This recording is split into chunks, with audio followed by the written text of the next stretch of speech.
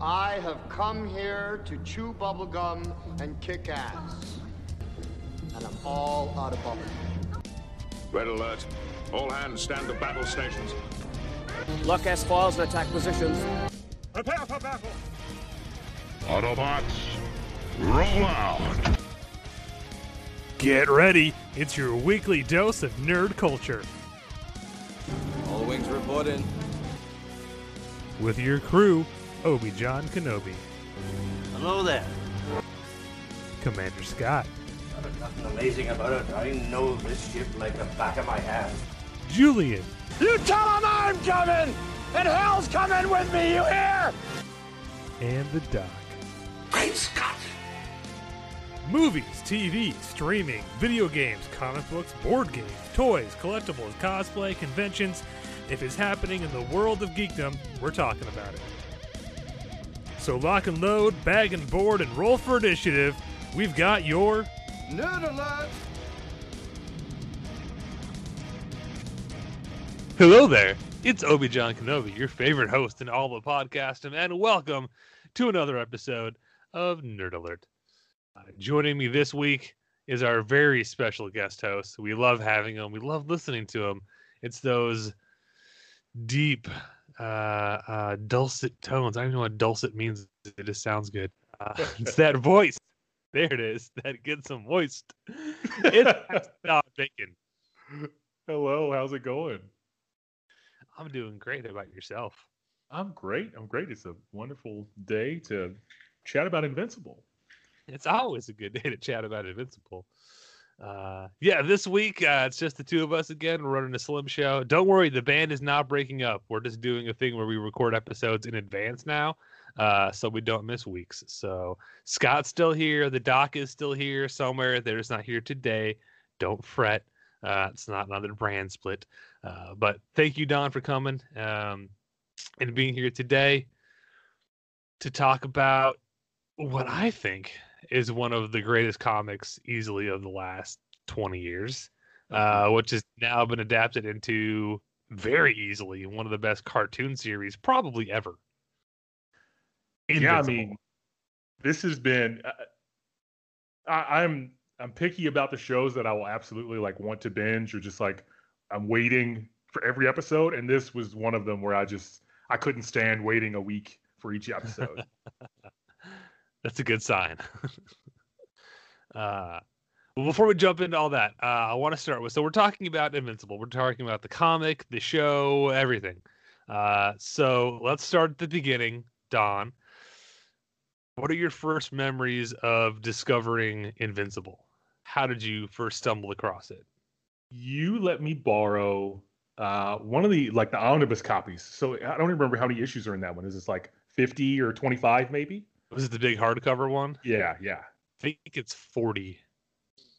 So I borrowed that from you, and I mean, this has been at least a decade ago, and brought it home, and I couldn't put it down.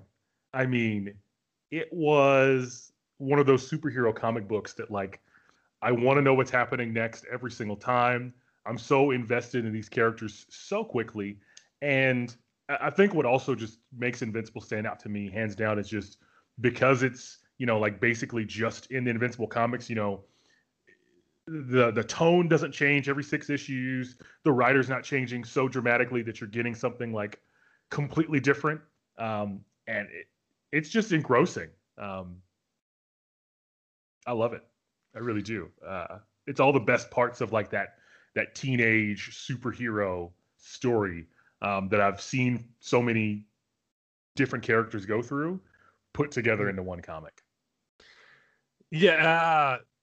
So the comic ran from 2003 to 2018 for a total of 144 issues, all written by the same writer, Robert Kirkman. And I know we've had some pretty, Jeff Johns' run on Green Lantern was pretty big. Jason Aaron's run on Thor was close to 10 years. But 15 years and 144 issues, all the same writer. That may not be a record, but it's got to be in the top 5 of longest comic book runs ever. That is a consistency you just don't see with comics. Like Don said, usually every 5-6 issues when you change over storylines, you typically change over teams. If maybe the artist stays on or the writer stays on, but those two roles switch out quite frequently in comics. It's one of the things I tell people when they first get into comics is, if you love it because of the art or because of the author, don't get too attached to them. You gotta love it because of the character, because those teams, and even if they even stay as a team, they'll fluctuate, they'll rotate in and out. It's rare to see one author, and especially one author and one artist, which Invincible had. It ended up having two artists. Hold on, I wrote down names so I don't forget them. The original artist was Cory Walker, who left after I think issue like 7, fairly early on, and then everything else was done by Ryan Ottley, and Walker would come back to do covers in special issues and stuff like that. But those 3 guys did the whole freaking thing. Like, that's crazy. Mm-hmm. It's again, you talk about stuff like your TV shows when they change out showrunners or executive producers, and how much like the tone of the show shifts. And like Supernatural after season 5 when Eric Kripke left, and season 6 onward when it's new people running the show, and it's the same show, but it feels different. Like you can't say that, it's seamless. Like, it feels different. Not bad, but it's different. Yeah. So it's a crazy accomplishment, which again lends to why I think it's such a good book, is because everything, there was nothing to hold back. Wow, names are hard today. Nothing to hold back Kirkman on story ideas. And if you wanted to plant seeds early on for a story way down the road, he was there to make sure they paid off. It was, we didn't have to wrap this up in 6 issues and get out and put everything back where we found it so the next author can come in and play with the same toys again. Like, it's his toy box. They're his toys, and he could do whatever the hell he wanted with them. And that's awesome. Yes. And which is a man who is not too emotionally attached to his toys. That's for sure. Spoilers. So that's such the comic itself. It was Flanagan who got me into it.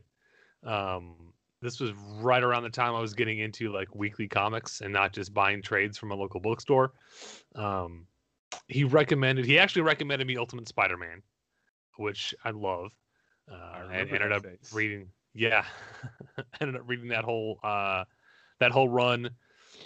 Which, man, talk about another Brian Michael Bendis wrote pretty much the entire original run of Ultimate Spider-Man. Now that I'm thinking about it, yeah, I don't think he left until after they'd introduced Miles Morales, and the book changed titles like 18 times. Sorry, sidetrack. Anyway, Flanagan got me into Ultimate Spider-Man, and then I was like, man, this is awesome. He's like, well, if you like that, you got to check this book out. And he handed me Invincible. He also introduced me to Walking Dead before Walking Dead was a thing too. So Chris Flanagan, Captain Flanet, Captain Chris, whatever you know him as, way ahead of the curve as far as predicting awesome comic book stuff, man. You should find out what he's reading now, because it's going to be the big thing in like 5 years. But he's like, no, like, you should read this. And in the story he told me, and I don't know how much this is true or not, but it makes for a great story, and it got me. And it was like, this dude wanted to do Spider-Man. Marvel wouldn't give it to him or hire him or whatever, so he created this as his own version of Spider-Man. And if you read that first run of Invincible, it's very Spider-Man-esque. Yeah, absolutely. We meet our hero, who's not necessarily like the picked on nerd, but just kind of like the invisible kid in high school. Like, he's not a jock, he's not a nerd, he's not any of those stereotypes. He's not the most popular guy, but he's not a total, he doesn't have 0 friends. He's just kind of there. Mark Grayson. But the big difference with Mark is his dad is this universe's version of Superman. So he's just marking time until he gets his powers. And issue 1, they finally kick in. And it's all downhill from there. It really is. So have you ever played and this is related, it's a tabletop RPG called Masks. I have not. So they call this type of character like Invincible, like Spider-Man, because in Masks, it's a tabletop RPG like D&D in that way, but it's all D6 based, and I won't get into all of that, but everybody's like a teenage superhero, and you kind of like pick from instead of like going through and picking powers and things of that sort, you first kind of pick your overall like superhero type, right? Especially for those like teenage versions. And so this one they call I believe it's called the Janus, and it is a character who is trying to find a balance between being a teenager, like they have a job or they have like family responsibilities of some sort, but also like have powers and want to be part of this like superhero community as well. And I think Invincible like does that really well. Like Spider-Man's obviously the one to like pick, you know what I mean? Like I think that he's like the archetype of that. And then the template everyone else kind of follows. Yes. But I mean, very strongly, I feel like Invincible really fits into that and lends itself to that. If you were making a character in like in a Masks game, like you're like, well, I don't want to be just like Spider-Man. Like basing it on Invincible, I think would really work as well.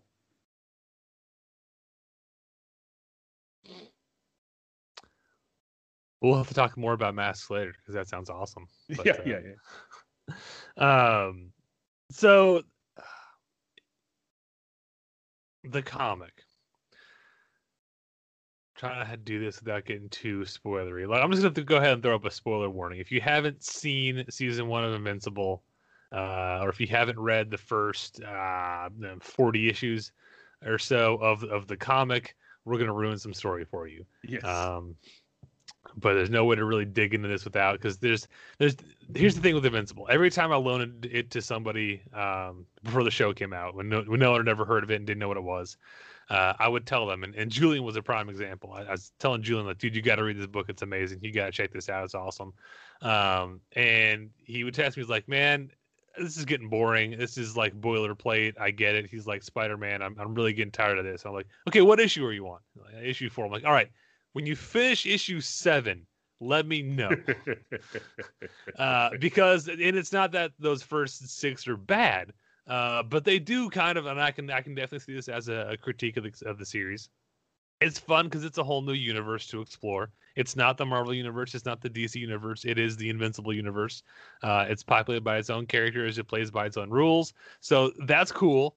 But the story for those first several issues until the big twist happens is kind of, like you said, boilerplate superhero. I'm trying to work a day job and get a girlfriend and be a superhero, and I just can't balance it all. It's very well-worn territory, very safe space superhero storytelling.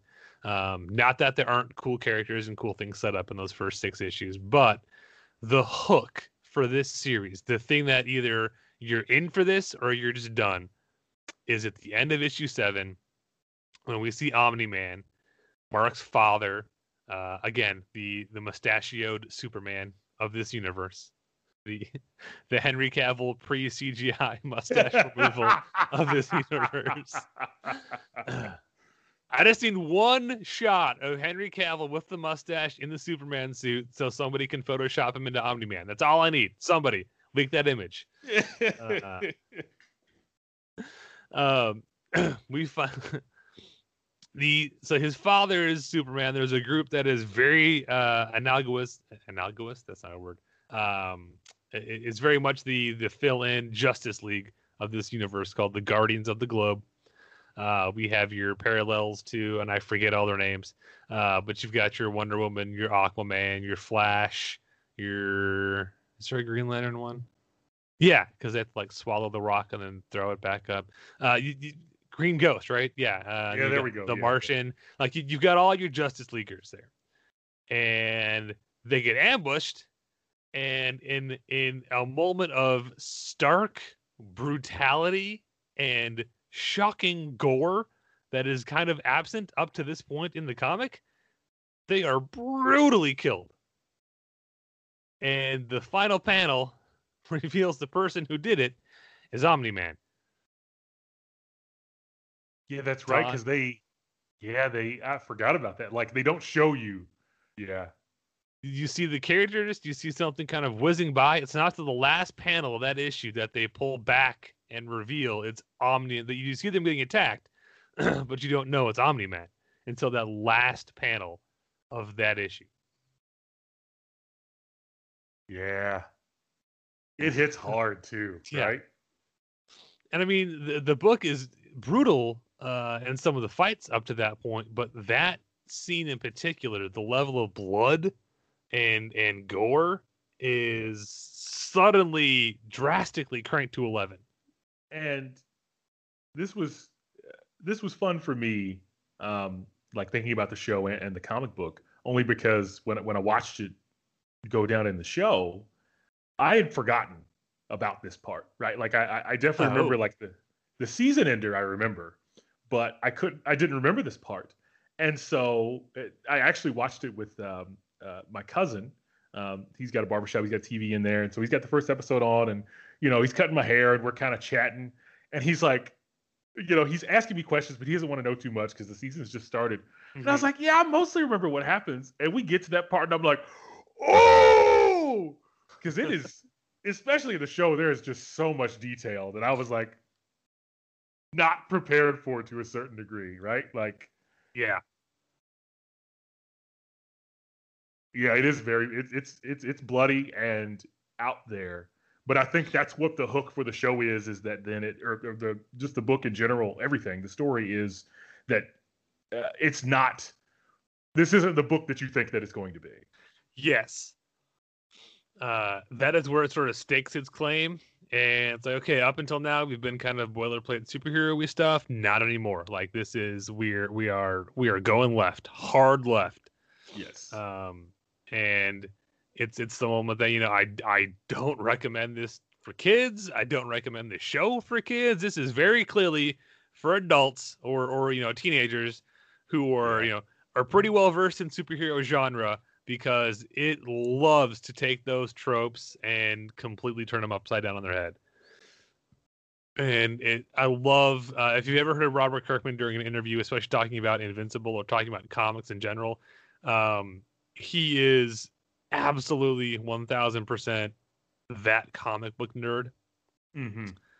Who had a deep passion for comics and superhero comics and storytelling, and through thick and thin decided, staked his claim is, I want to make a living writing comics, and thank God found some success. What's insane, and I didn't realize this a lot, he did a interview on Kevin Smith's podcast, Fat Man Beyond, with Mark Bernardin, which is a fantastic show, because Mark Bernardin is awesome. Sorry, I'm getting sidetracked again. Anyway, Robert Kirkman was on talking about the show. I think it was after the season 1 wrapped, so they could get into some spoiler stuff. But listening to him drop comic book references that went over Kevin Smith's head, like, wow, that's instant nerd credit. Yeah, that's it. Yeah, and thank God it worked. But what I didn't know until he was talking about it on Kevin Smith's podcast is, I knew he was working on Invincible and Walking Dead at the same time, because they were coming out, you know, at the same time period. I did not realize there was only 6 months between the first issue of Walking Dead and the first issue of Invincible. Seriously? That's it. I was always in the impression, I'm pretty sure Walking Dead started first, and then I guess that got up and running, and then a couple years later he started doing 6 months apart. Wow. From creating the characters to pitching it to the comic, the company, getting it approved, writing the stories, working every 6 months. Wow. Between the two. And then for the entirety of that 15 years that they were running, and granted, yes, there were quite a few delays in Invincible's release schedule, but it makes a lot more sense when you realize, he's working on Walking Dead and Invincible literally at the same time for 15 years. Wow. Yeah. I didn't realize that at all. Like, I mean, it makes sense thinking about it, but I guess I read both of those at like just completely different years from what I recall. And so it's like, are you serious? It's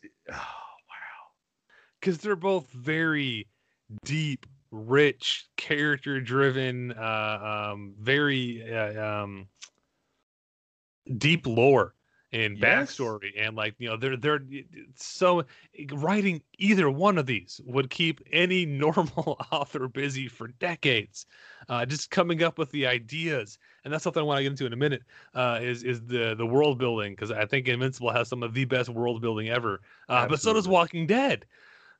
It's like, dude, when did you sleep? Yeah, I mean, just think about the way that like the world in both of those is like peeled open in like these layers, right? Like you're like, so what's kind of happening outside of there? And then you get a glimpse, and it's just very clear that like he has a vision for what this is like. There are I would akin to this to like, when you play a D&D campaign with somebody. I'm thinking about D&D because I've been running a game for some friends, or tabletop RPGs. The show's called Nerd Alert. Never apologize for thinking D&D. But you think about those games that as a DM, like somebody asks a question about this world that you made, and you're like, oh, I didn't think of that, right? Like there's something you kind of have to like come up with on the spot. And both of these books, The Walking Dead and Invincible, just as I think about them, I'm like, every time I like started to imagine what this world was like outside of there, I kind of got like a glimpse of what it was like, or the way that you meet people, the way that people interact throughout the book is just throughout each of those books. Wow, he wrote both of them at the same time. That's insane. Yeah. And it's one of the things that hooked me into the book, and one of the things that I've loved to see in the cartoon, is the level of world building that Kirkman does with these characters. And one of the things that I always tell people when I'm trying to sell them on reading the comic, because now it's easy. I just say, oh, did you like the show? You should go read the comic then. But before I had that to fall on, it was the thing I told them. I was like, okay, look, if you're trying to get into comics and you're intimidated by the decades of history and backstory that Marvel and DC have, and granted they both do a good job of coming up with new story points for new readers, jumping on points for new readers to get involved with, there's still inescapably lots of lore and backstory, and lots of writers like to come in and kind of pull something out from 10, 15, 20 years ago, because it excites all the older readers. We just finished a storyline in Thor right now, post Jason Aaron, where they dove super deep into the whole Thor Donald Blake thing. And like, did Donald Blake ever exist? Was he really a person? Was he this, identity created just for Thor? Where has he been? Which I think they already addressed that in an issue, but it's been a while since we talked about it. So like, literally there was an entire 6-issue run where we found out Donald Blake was banished to some like sub realm where he was built to be like a utopia for him, but it fell apart when Odin left power, and he's slowly just been driven insane for decades. So when he finally gets out, when Thor finally does the like tap the hammer / cane to switch back, they switch places, and Thor gets trapped in this realm, and now crazy in the universe. Like, that's you're playing with deep lore. So I understand people that can be intimidating to people sometimes, because there was like, okay, especially like if you only know Marvel from the MCU, who the fuck is Donald Blake? That's a throwaway joke from the first movie. That's a real character. So what are my selling points, to get back to my original point? Sorry, is Invincible is its own universe. Invincible, the whole world starts with Invincible 1. So if you're starting, or you should, from Invincible number 1, I mean, don't start with like issue number 25. That'd be weird. So issue 1, you're in on the ground floor. They may reference things, but don't worry if you're confused. You should be, because we as the readers have no idea what they're talking about yet. The whole universe from that first issue is, and this is what I love because it's really hard to do with world building. You get a sense that we, the reader, might not know everything about, like the Guardians of the Globe and how they came to be, and all there's dozens of superheroes that populate this world, and we might not know all their backstories and understand what all their powers are and things like that. But Robert Kirkman does. So you never get any confusion or any lack of knowledge about a character. Doesn't hurt the story at all because we are new to this universe, and in a lot of ways, Mark is new to this universe. His dad is Omni-Man, and he lives in a world where he knows, he's seen the Guardians of the Globe on TV, sure, but he just got his powers, he just got his name and his costume. He's still new to being a superhero. So when he meets these people, he's meeting them for the first time, just as we, the audience, are meeting them for the first time, which is so genius. But you never get the sense that Kirkman's just making it up as he goes, or he's just pulling it out of his ass. Like, you get the feeling that he's really sat down, and again, we, the reader, might not know everyone's backstories and their motivation and all that kind of shit, but he does. Exactly. There's a scene with, and the show does this too. They flesh out a little bit more, but there's a scene where we see the Flash character, whose name I can't remember, Red Blur or something like that, just having a picnic lunch with his girlfriend. And we don't know her name. We've never met her before. They're talking about relationship issues. We've never seen those issues play out in a panel before. But clearly Kirkman understands these characters and understands them. And he's playing with those tropes that comic book readers are familiar with. The whole, you don't have time for me because you're busy saving the world kind of thing. But it's little moments like that you would see in like a big head comic where like Flash and Iris are having a picnic and talking about their relationship issues. You'd see that in a book like that. Invincible still does those, even though you don't necessarily know who those characters are. Those moments, those scenes are still in there because Kirkman understands who these people are and what motivates them and what drives them, and he gets to, like you said, reveals them in layers, which is that issue 7, like when the Guardians get killed, is actually, I'm looking through because I have it here now. Like, he actually introduces everybody. Like, you get the feel for them, and it's something that I love that he does. And I'll actually relate it to what is it? I will look only because it's right here. Morrison does this really well for Superman and All-Star Superman, which is one of my favorite comic books as well. Is with 2 pages for almost each of those Guardians of the Globe. I know exactly who that character is through those 2 pages. You know what I mean? Like, that's what's amazing to me, because he's the Blur or whatever they call him in this. Like, it shows him like getting a cat out of the tree, like beating a nemesis, helping somebody whose purse is getting stolen, and then getting back to this picnic, within those moments, right? It's 2 pages, and it gives you that, and it's like, oh, I know exactly who this character is. And he's not the exact same as the Flash. He has things that are like him, that are like the Flash, but he's also, his own person. And they do that with each of one of those characters before you see them be brutally murdered at the end. And it's such great setup, because it's like any other issue. It's like, okay, so like we've shown these characters, but we haven't really spent time with them. So okay, this is the issue where we don't do a lot with Mark, but we get to know these other characters.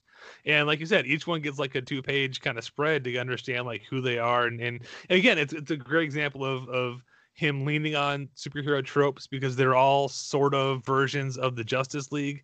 So like he leans on that sort of like collective common knowledge of like, oh, okay, Flash, he runs fast, got it. Oh, okay, this is like Wonder Woman, she's like a warrior and she's badass. Okay, cool.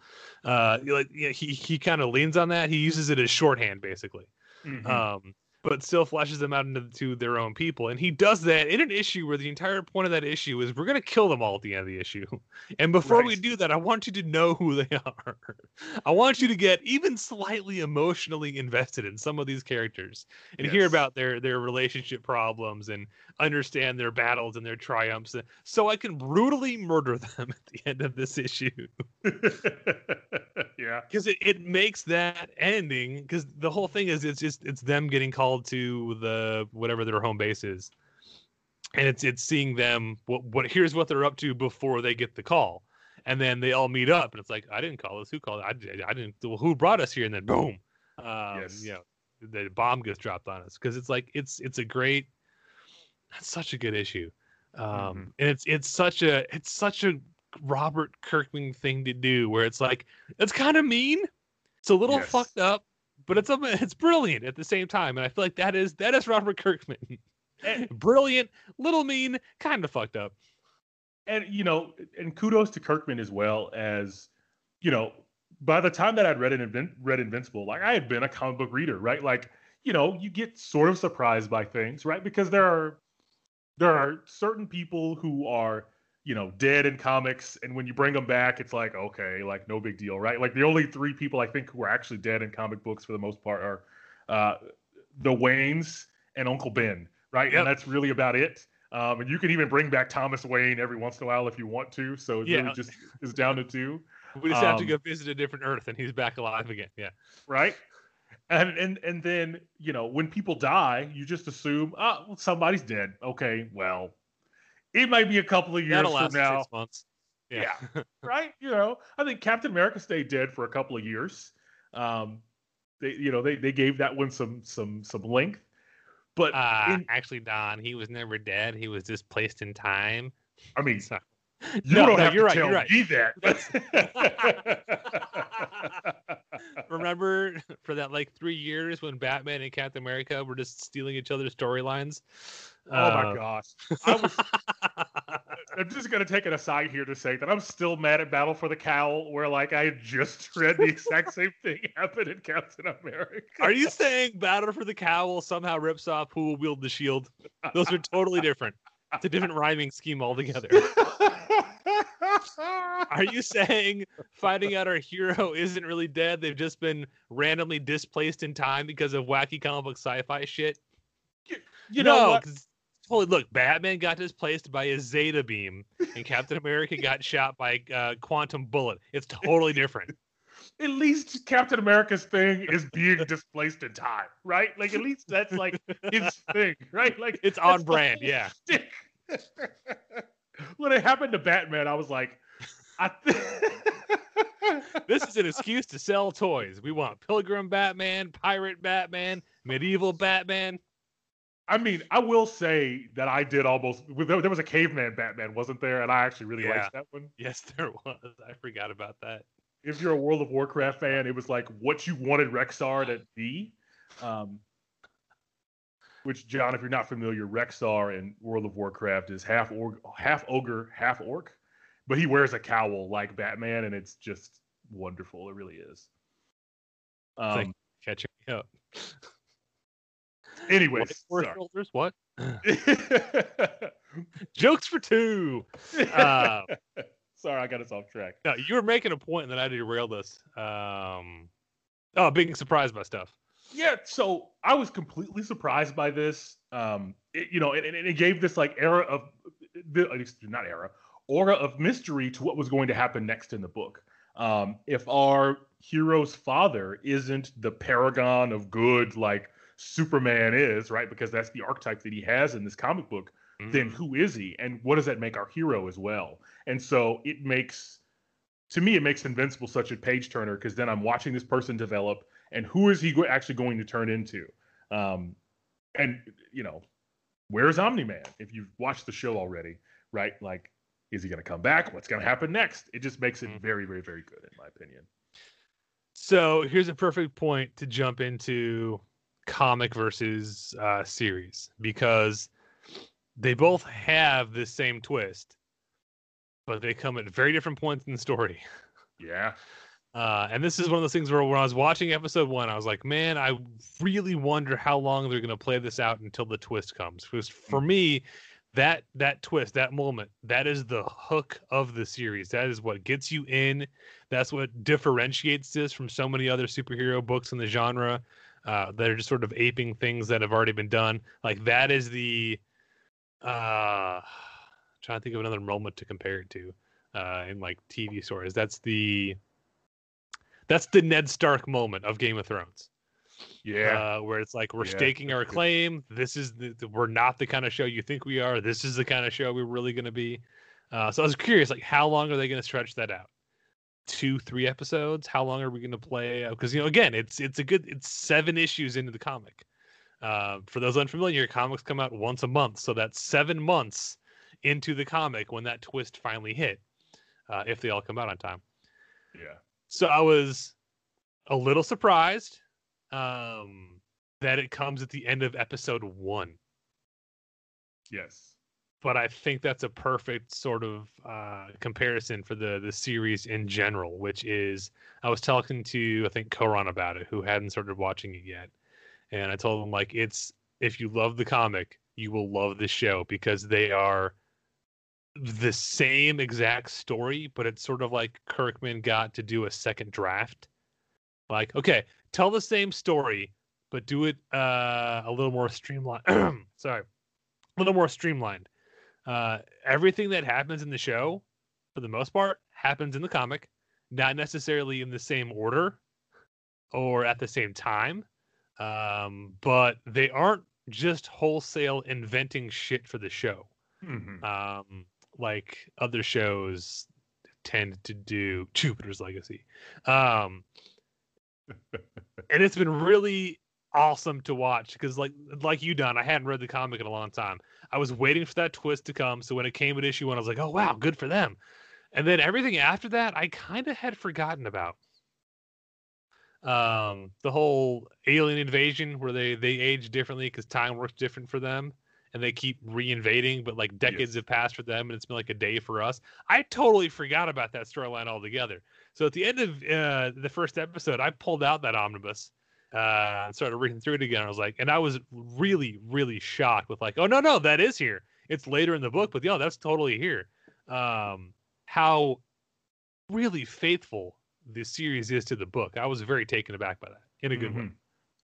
Well, and that storyline I didn't remember. I remembered more so the aliens that are taking over Mars. Like I remember them particularly just because one of my favorite things about Invincible being its own universe was that those things would pop up and maybe not necessarily when I was expecting them, right? Like this is a reoccurring like villain, a reoccurring thing that like Mark is going to have to deal with. But by doing it within its own universe, it's not like, oh, something happened in this issue over here, and you're going to have to read it to figure out how they developed in this way. It's just that they came back, and now Mark has to deal with this again, and it's a little bit different. How has Mark developed? How have they changed? Invincible being its own universe, like, lends itself to being one of the best superhero comics in my mind, just because I don't need to know this or that or whatever else. This is its lore, and the way that Kirkman delivers those layers to us is just impressive.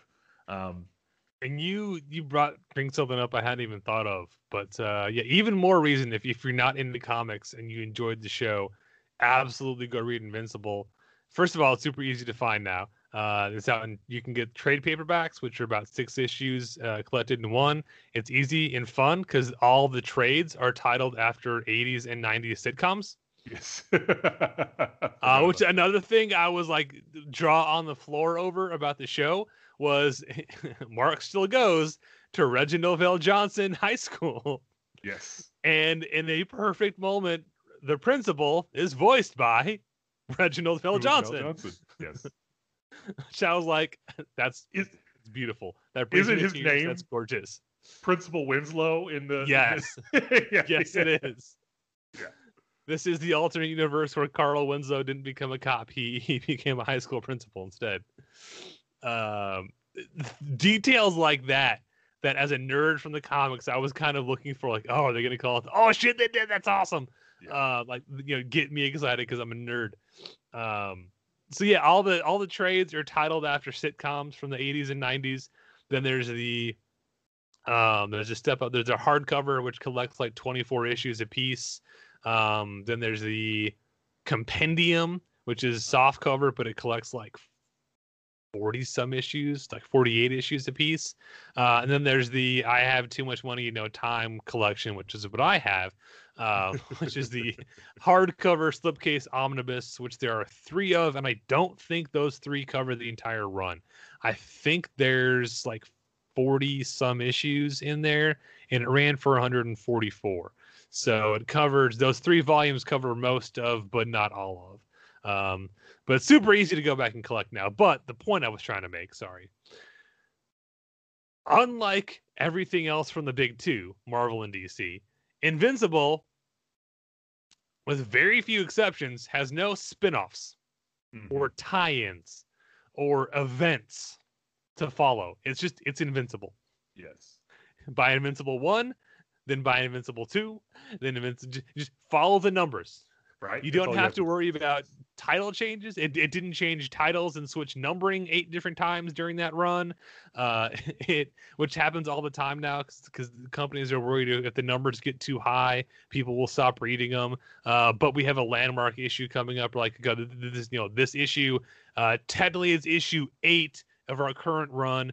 But if you go back to the beginning of the character, this is issue 800. So for now, we're going to renumber it 800. So your collection is going to jump issues 1 through 7 and then jump to issue 800. Because we wanted that landmark number issue. I hate that so very much. like I own a few of the, I think 600 is I think I have like Captain America 600. I think I have Thor 600. And, I hate it. I hate it so much. I'm so confused by the numbering of these. And when I'm looking for the story that I read, a few years back, I'm like, what number was this again? Which, oh gosh. Marvel's even sort of doing now. If you look at most Marvel stuff now, there's 2 numbers for every issue. There's the main, like in the top left corner, you've got your big number, whatever.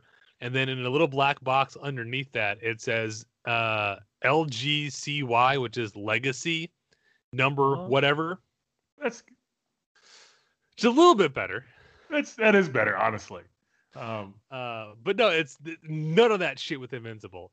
There were a couple of sort of spin-off comics with Adam Eve and Rexplode, but those are, I think, a total of like 4 or 5 issues, and they're collected in their own trade.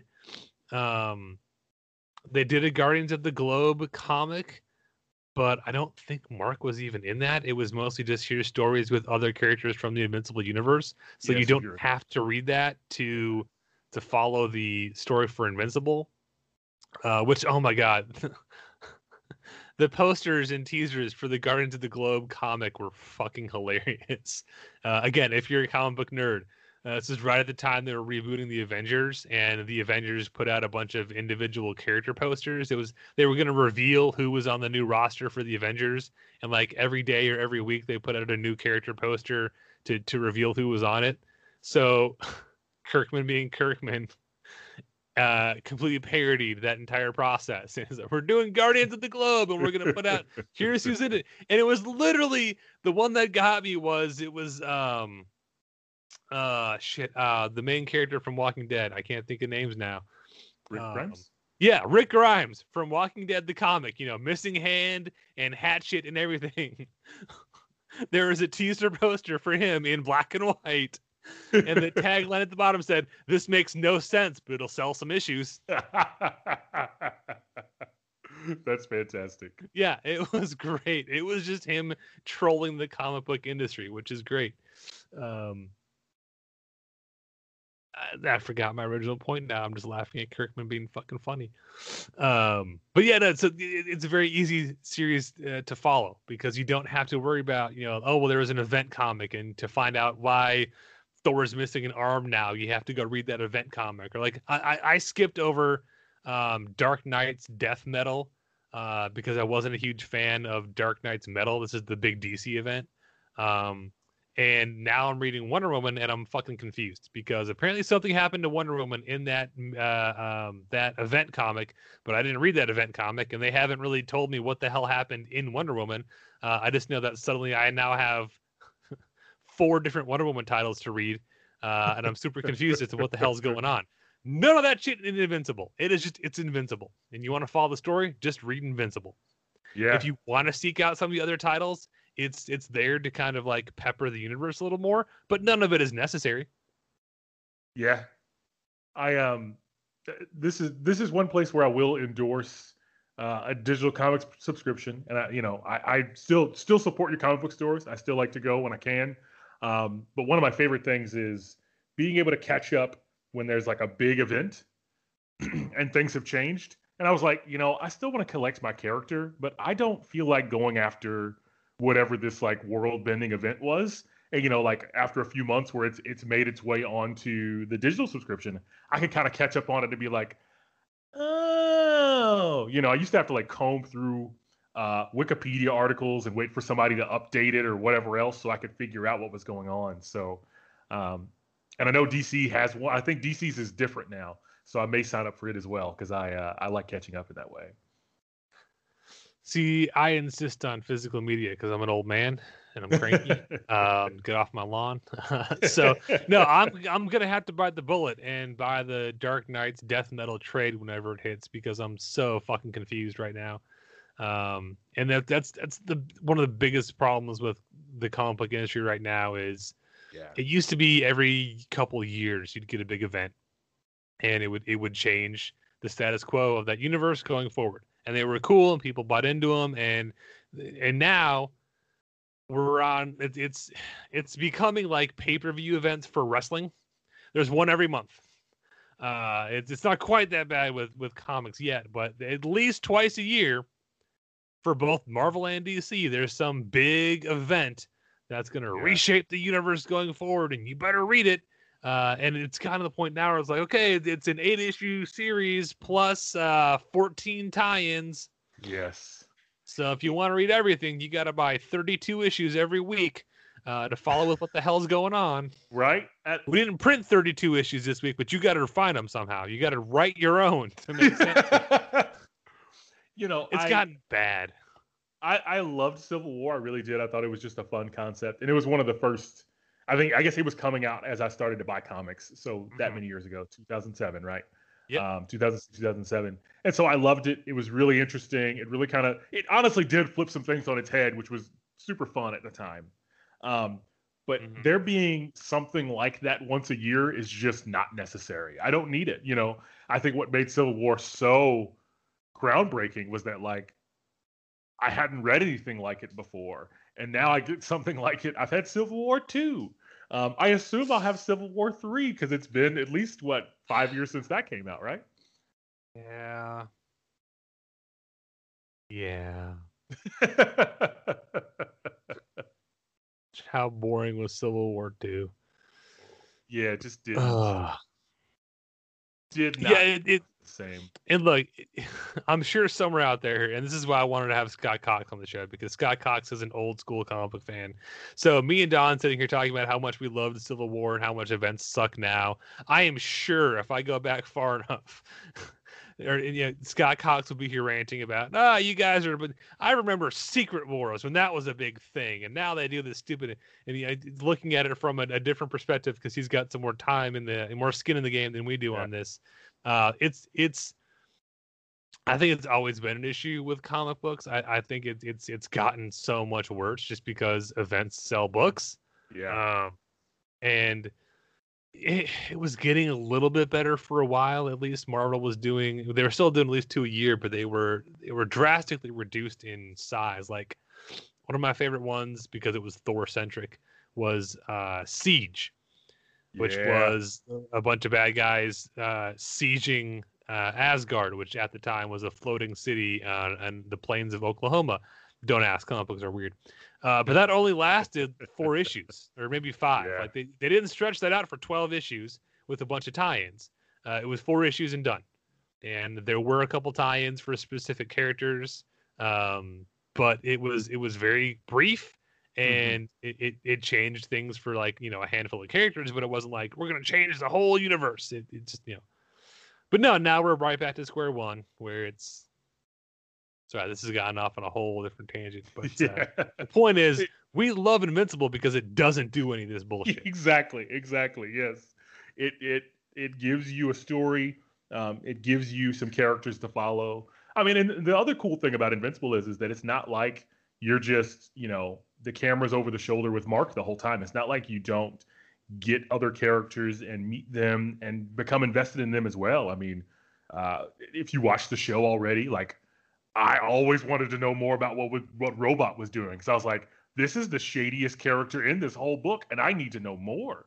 And there's another. So let's one of the things I want to talk about with the not just the differences between the show and the book, but I think the show, again, I look at the series as it was Robert Kirkman getting a second draft of the story of Invincible. And what would you do as an author if you got a chance to go back and rewrite the story from the beginning? And you hit the nail on the head there, Don. One of the things I love about the series is now that he knows the story is done, essentially, like Invincible, the comic is finished. Issue 144, story is over now. So knowing exactly the end game of this storyline and knowing where all these characters will eventually end up, if you can go back to the beginning and redo things, how would you shuffle things around? Right. And or would you leave it how it is? And Robot in the comics is that character where you are just waiting the entire time for the heel turn to come because, like you said, he is written intentionally shady as fuck. Yes. Yeah, his comic, you're waiting to see, okay, is someone pulling the strings? What's really going on? And there is a turn moment, which the show handles beautifully. But it goes, again, it zigs when you think it's going to zag.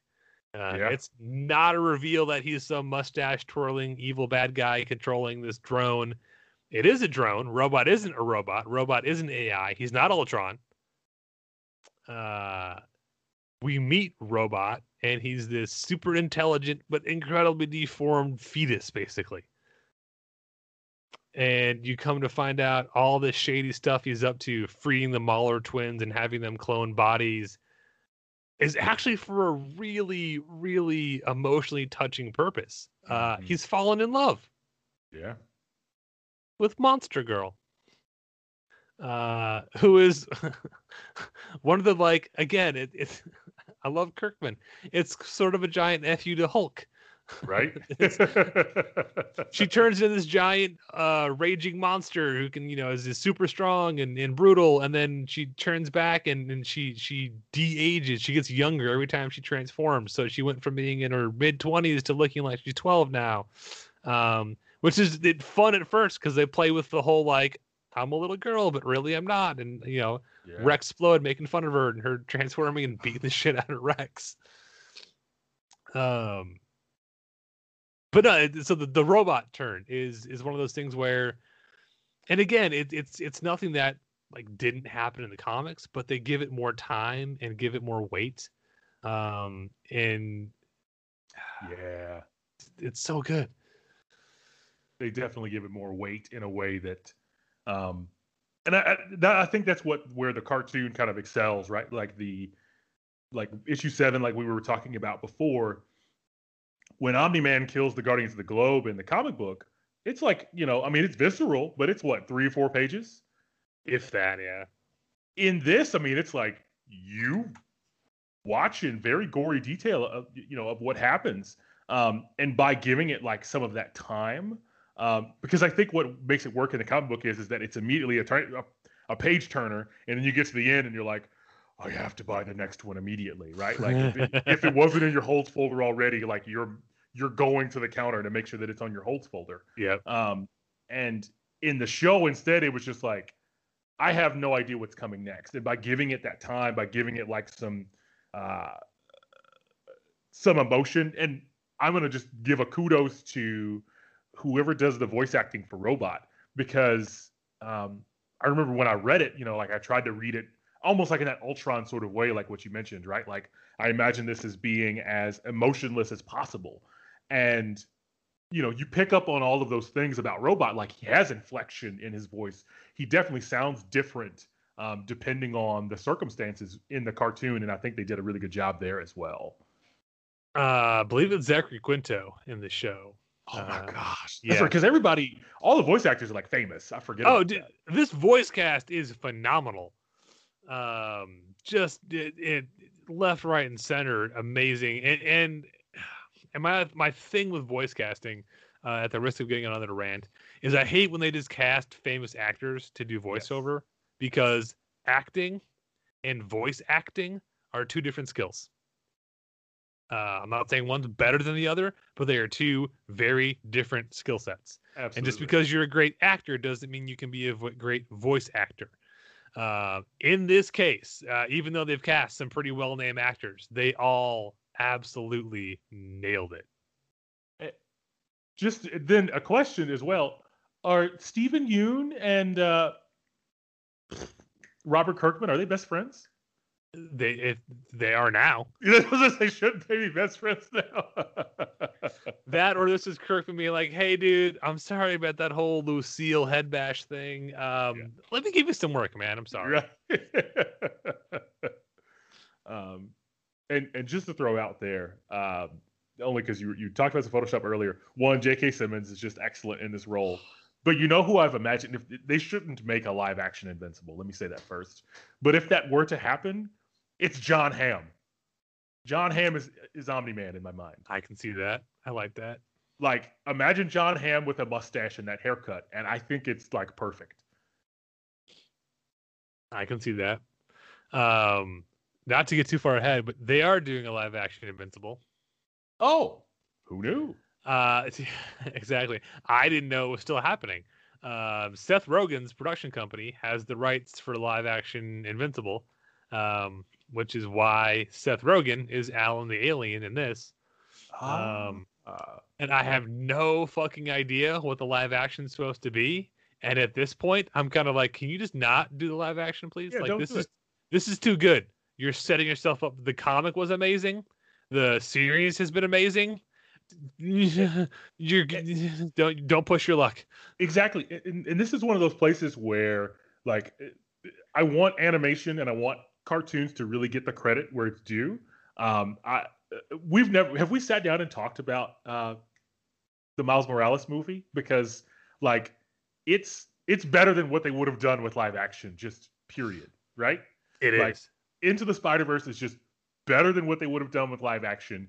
And I'm so happy that happened. I have a whole emotional response to that as well. But I mean to say that, like, what I love about it is that it did things on screen that comic books do. The art style was fantastic. And like bringing that to life, because Invincible very much feels like it feels like the comic book in motion. And that's what I really enjoy about the Invincible cartoon. And I don't think you can do that on film. I mean, if you can, like, if you manage to make that in some sort of way, like, kudos to you. I would love to see it because I will also love it and be impressed. But this is one of those places where I think you could just leave it alone and, like, hey, I don't have the rights to this, but how can I just support the cartoon and make it even better? And the thing that I love about this, and after watching the whole thing, because that was when they first announced they were going to do it as an animated series, I was a little taken aback.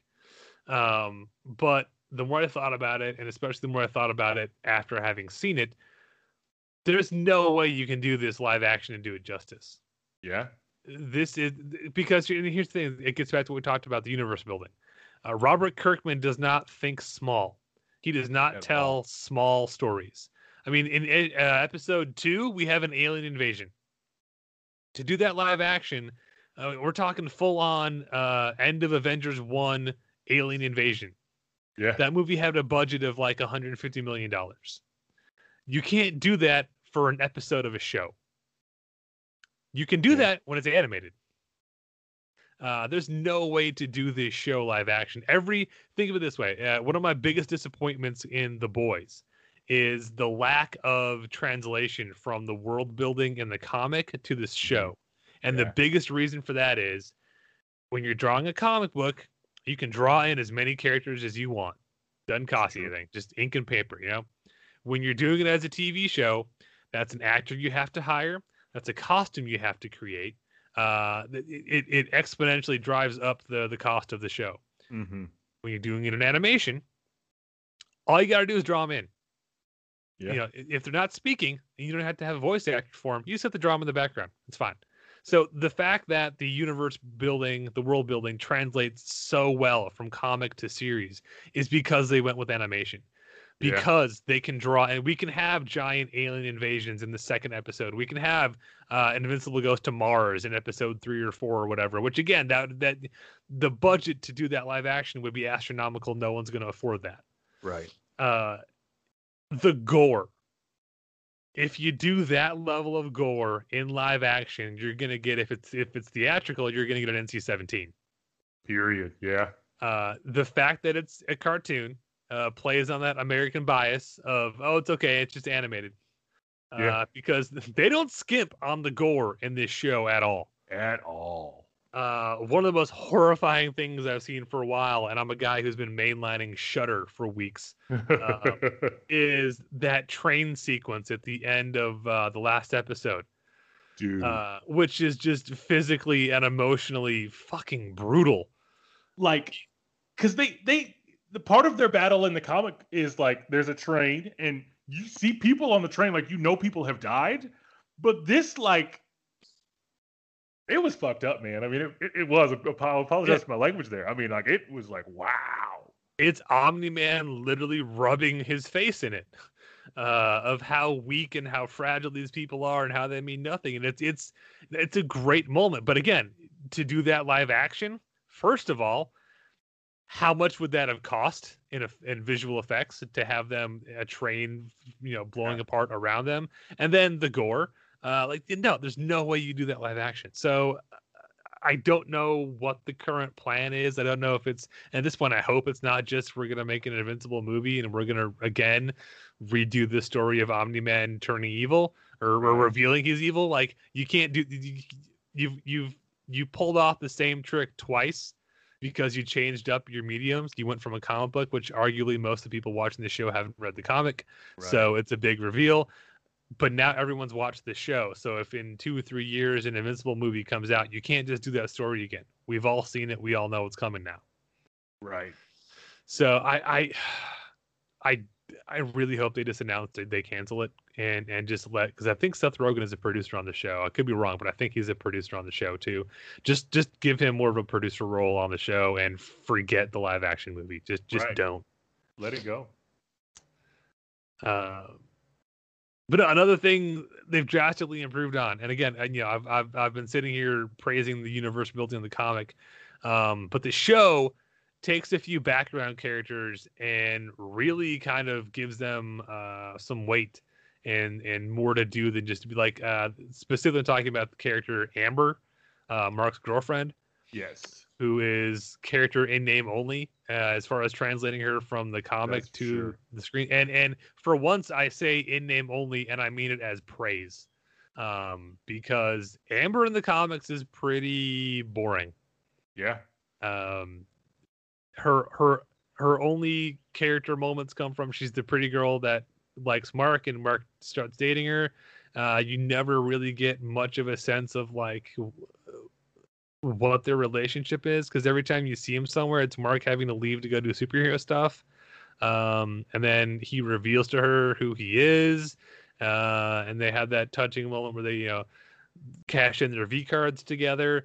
But as far as like Amber on her own, I think there's only one issue where you see her doing anything that doesn't revolve around Mark, and even then it's her talking to somebody about Mark. Yeah. In the series, not only do we completely change her race, she's not just a Valley Girl bottle blonde anymore. She's African American. You get a sense of, even when Mark's not around, she's still a completely fleshed out person. Mm-hmm. We get the introduction is, again, Kirkman playing off expectations. She's getting harassed by some dude, and Mark jumps in to be the hero and like defend her honor, and Mark gets his ass kicked. Right. And she nutshots the bully because she can take care of herself. It's a beautiful moment of like, we're setting up. You've seen this a million times. You think you know where this is going, and then let me twist it on you. And then there's the whole thing with her volunteering at the soup kitchen, and you get a bit of her background and wanting to give back. And then for me, the other huge moment, which they were building up to, is when she's frustrated with Mark. He keeps disappearing. He keeps letting her down. He keeps missing important dates, like meeting her parents for the first time and stuff. And she calls it quits. And he's like, "Well, okay, I'm gonna reveal to her that I'm invincible, and she'll understand why I've been missing so much stuff, and she'll fall back in love with me, and everything will be gravy." And he reveals it, and she's like, "Yeah, I know. Get out." And I've seen a lot of people kind of complain about what that is like online, because they're like, well, she knew, and then she was still mad, even though she knew what he was doing. And I'm like, people don't hang out. I'm a high school teacher, so I'm around teenagers all the time. I mean, that is like almost exactly what a teenager's kind of mind would go through, because they have all of these different expectations of what relationships are supposed to be like. And so they may know that you're doing this thing and you're not telling them, and then they're just mad you didn't tell them. I mean, like, especially like these last couple of years, I've had juniors and seniors, and so like just hearing the like, you know, the overture of their different relationship issues, it's like, you know, people are like, this doesn't make sense, and I'm like, yes, precisely. That is it works perfectly. That's exactly what teenagers are really going through. You know, because maybe it's been a few years for everybody else since they've been a teenager. That is precisely what would happen. I really enjoyed the way that they brought to life their like teenage relationships as well. Because I think that's an important part to your teenage superhero. And if you leave it out a little bit too much, you don't get the same feel. You know, worrying about school and all those sorts of things.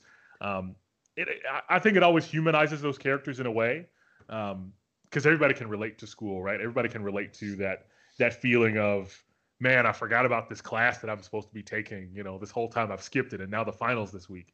I still have that dream. that nightmare. Yes. My favorite Tyler moment in the history of Tyler. I call up our buddy Tyler Jones to go get lunch or something. And I did not know he'd been up the entire night before cramming for a final. So he answers the phone. John, what day is it? Tuesday. Oh, thank God. Okay. What's up? What you need? I remember that moment. I just remember you telling me about it. I still think it is absolutely hilarious. Yeah. He passed out. Alarm wasn't set. He woke up with the phone. What day is it? Tuesday. Oh, thank God. Okay. What'd you want now? Hilarious. Yeah. But no, like they take minor supporting characters who are, and again, rereading the comic, I reread the whole first hardcover, which I think is the first 48 issues. And Amber and his best friend, whose name I forget, are really just backup characters. They're just there so Mark has like friends at school, and every once in a while he'll like have a big heart to heart with them. But he's a terrible boyfriend because, again, and that's one thing I loved about Amber's, her thing of, yeah, I know you are, get out. It was like, yeah, okay, you're invincible, you're saving the world, cool, that's great, good for you. You're still a terrible boyfriend. You constantly miss dates, even important stuff where it's like, come over and meet my parents, and you just don't show up. You miss everything we said, everything I tell you that's important to me, you completely flake on, and then think you can just make up for it by bringing me a present. No, like I get why you can't be here for me, fine, but you're still a terrible boyfriend. Yeah. Which I found that really refreshing. And then his best friend, whose name I completely blank on, because he's very forgettable in the comic. Yeah. He gets something to do in this with, and I love how they weaved it in from the first episode. It wasn't like a big like reveal thing later of his best friend is gay, and that might be a little bit of tokenism, but it at least gives the character some personality. When they go to visit college and he's crushing on the guy who's going to give them the tour and who ends up becoming a Reaniman, whatever, the robot zombie thing. It gives him some pathos, and he goes into he takes some agency of his own to go try to find his friend. He doesn't just he's not just passive in the story. He doesn't just get kidnapped because he's there. It's he took an active role. So improvements, maybe not perfect, but I think they're vast improvements. Oh yeah. And across the board, this whole first series, and then the first series covers like the first 20 or so issues of the comic. And again, events get shifted around a bit, but everything that's in the show is in the comics. We drop some things out. There's a whole subplot about their teacher kidnapping high schoolers and turning them into walking bombs. Oh, They cut that out, understandably so. Even Kevin Smith kind of gave Kirkman shit for, okay, so you had two storylines that involved a mad scientist kidnapping teenagers and turning them into half man, half machines. Because there's the I turned them into bombs, and then a few issues later, there's the introduction of the Reanimen, which is I turned you into robot zombies. Yeah. Twitch Kirkman was like, no, those are completely different.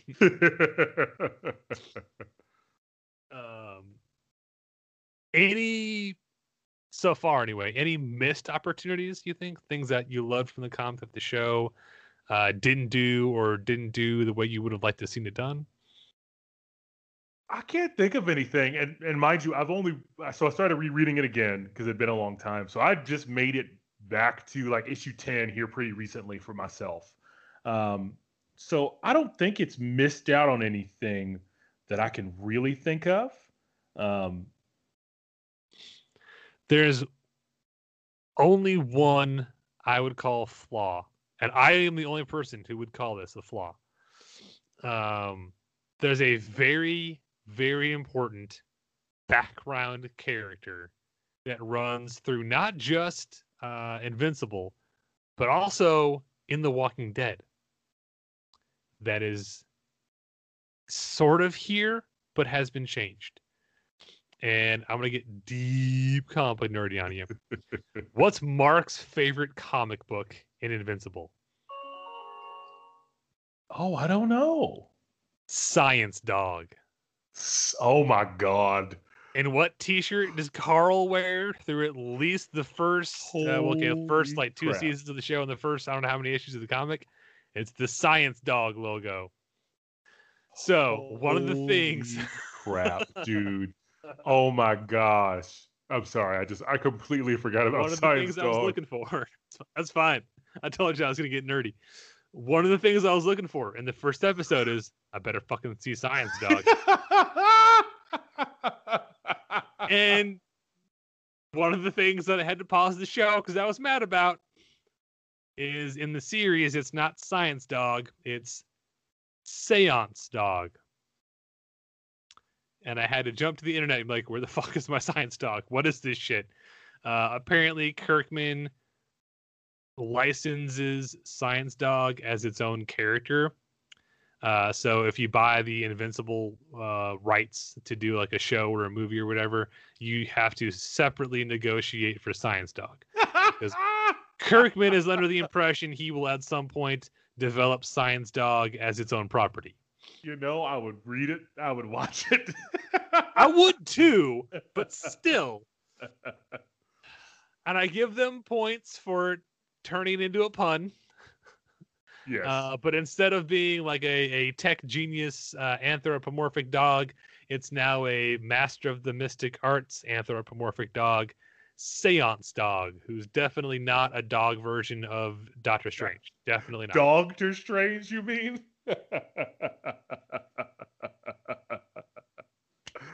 Oh, that's hilarious. Like golf clap, figured fun. So that is, and yes, it is the nitpickiest of nitpicks. That is honestly the only negative thing I have to say about this show. It is just, it's so good, and from the art style, which, like you said, looks very much straight comic book in motion. The voice cast, there's not a weak link among the voice cast. Even stuff, minor characters suddenly get elevated, like Art, the guy who designs the costumes, being voiced by Mark Hamill. The fact that it's Mark Hamill kind of elevates that character a bit because he gets his instant nerd credit, both as an actor and as a voice actor. Whether you know him as Luke Skywalker or the Joker, you'll recognize that voice, and it's amazing because of it.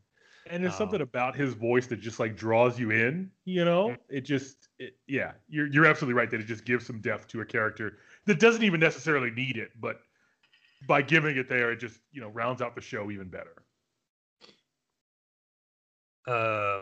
The action is brutal and intense and different from superhero stuff we've seen so far. I mean, in that, okay, it's an alien invasion, we're fighting off the aliens, but it does it. It very much walks the line between complete total realism like The Boys tries to do, and we're still a comic book. It blurs that line a bit, which I think it's not so hyper realized that it takes all the fun out of it. It's still fun superhero stuff, but actions have consequences, and that's refreshing to see. In especially post Man of Steel, it's refreshing to see that.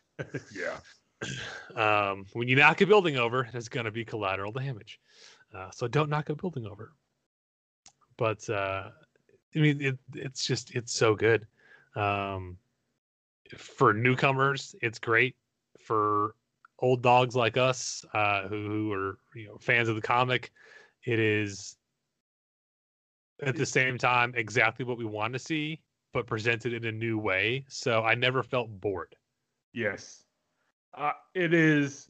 And I will say, just the Invincible comic books, you're absolutely correct in one of those things. If you're intimidated by buying comic books, this is a great place to start. Like something that you want to you'd like to have a collection of something, you'd like to kind of dive in and know everything about a character. This is a great place to go in because you're not going to have to, read The Brave and the Bold or, whatever other tie-in that they happen to be in to know what's going on.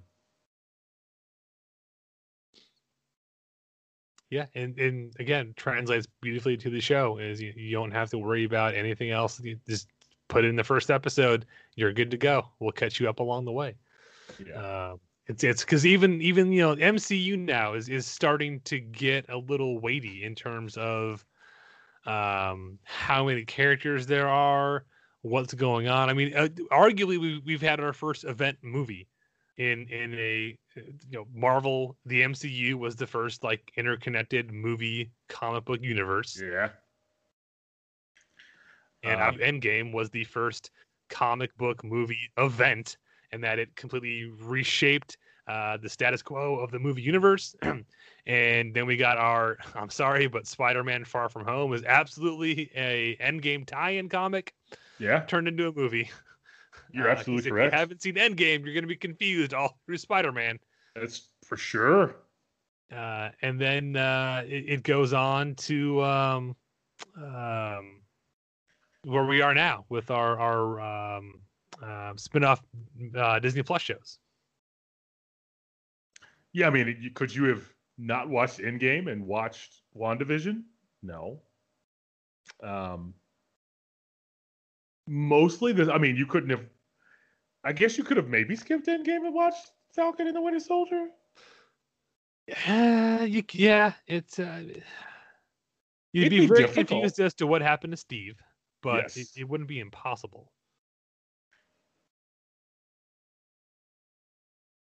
Yeah, but so yeah, they've definitely gone at that. I mean, when my wife watches any Marvel movies or television shows, I have to be available to answer all questions, right? So, so it's definitely gotten into a weighty category. I will give it that.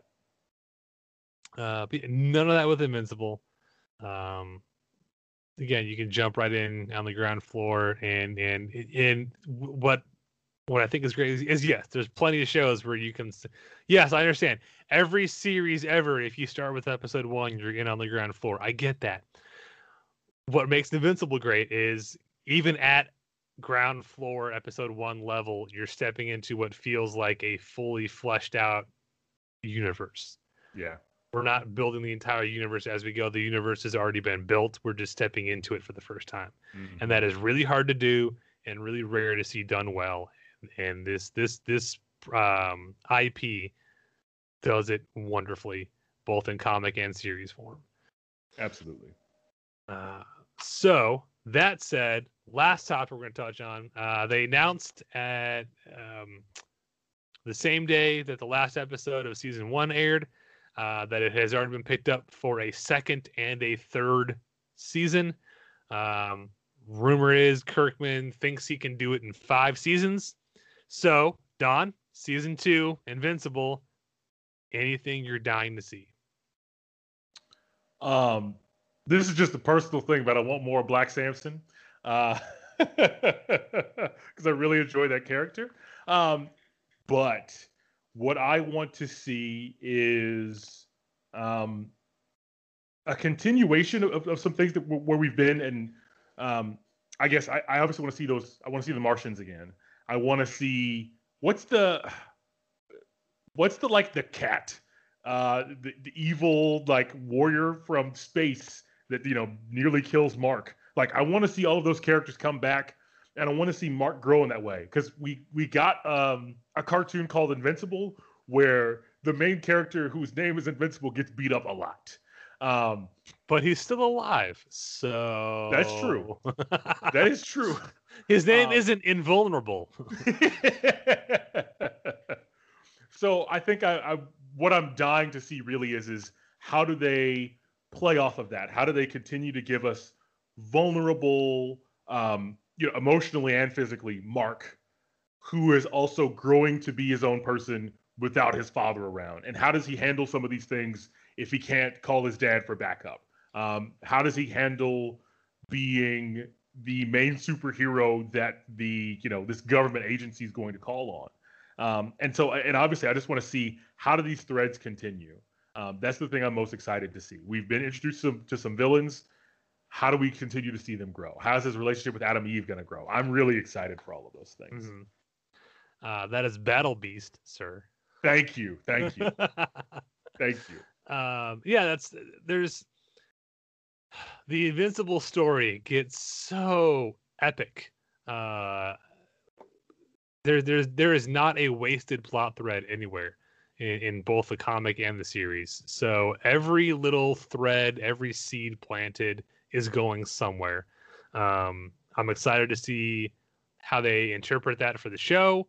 I'm really excited to see there's a villain that we have not even introduced yet, but he's a big villain in the comic, and has infinite potential for what this show could become and how it could play with things. And that is, spoiler for if you haven't read the comics, Angstrom Levy, the guy whose superpower is he can jump between multiverses.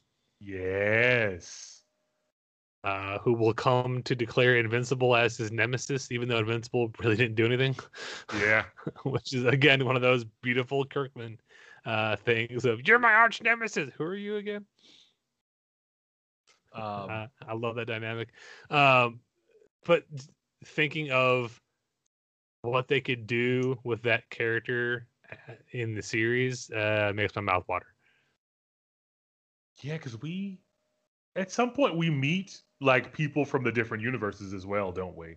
We meet a bunch of different versions of Mark.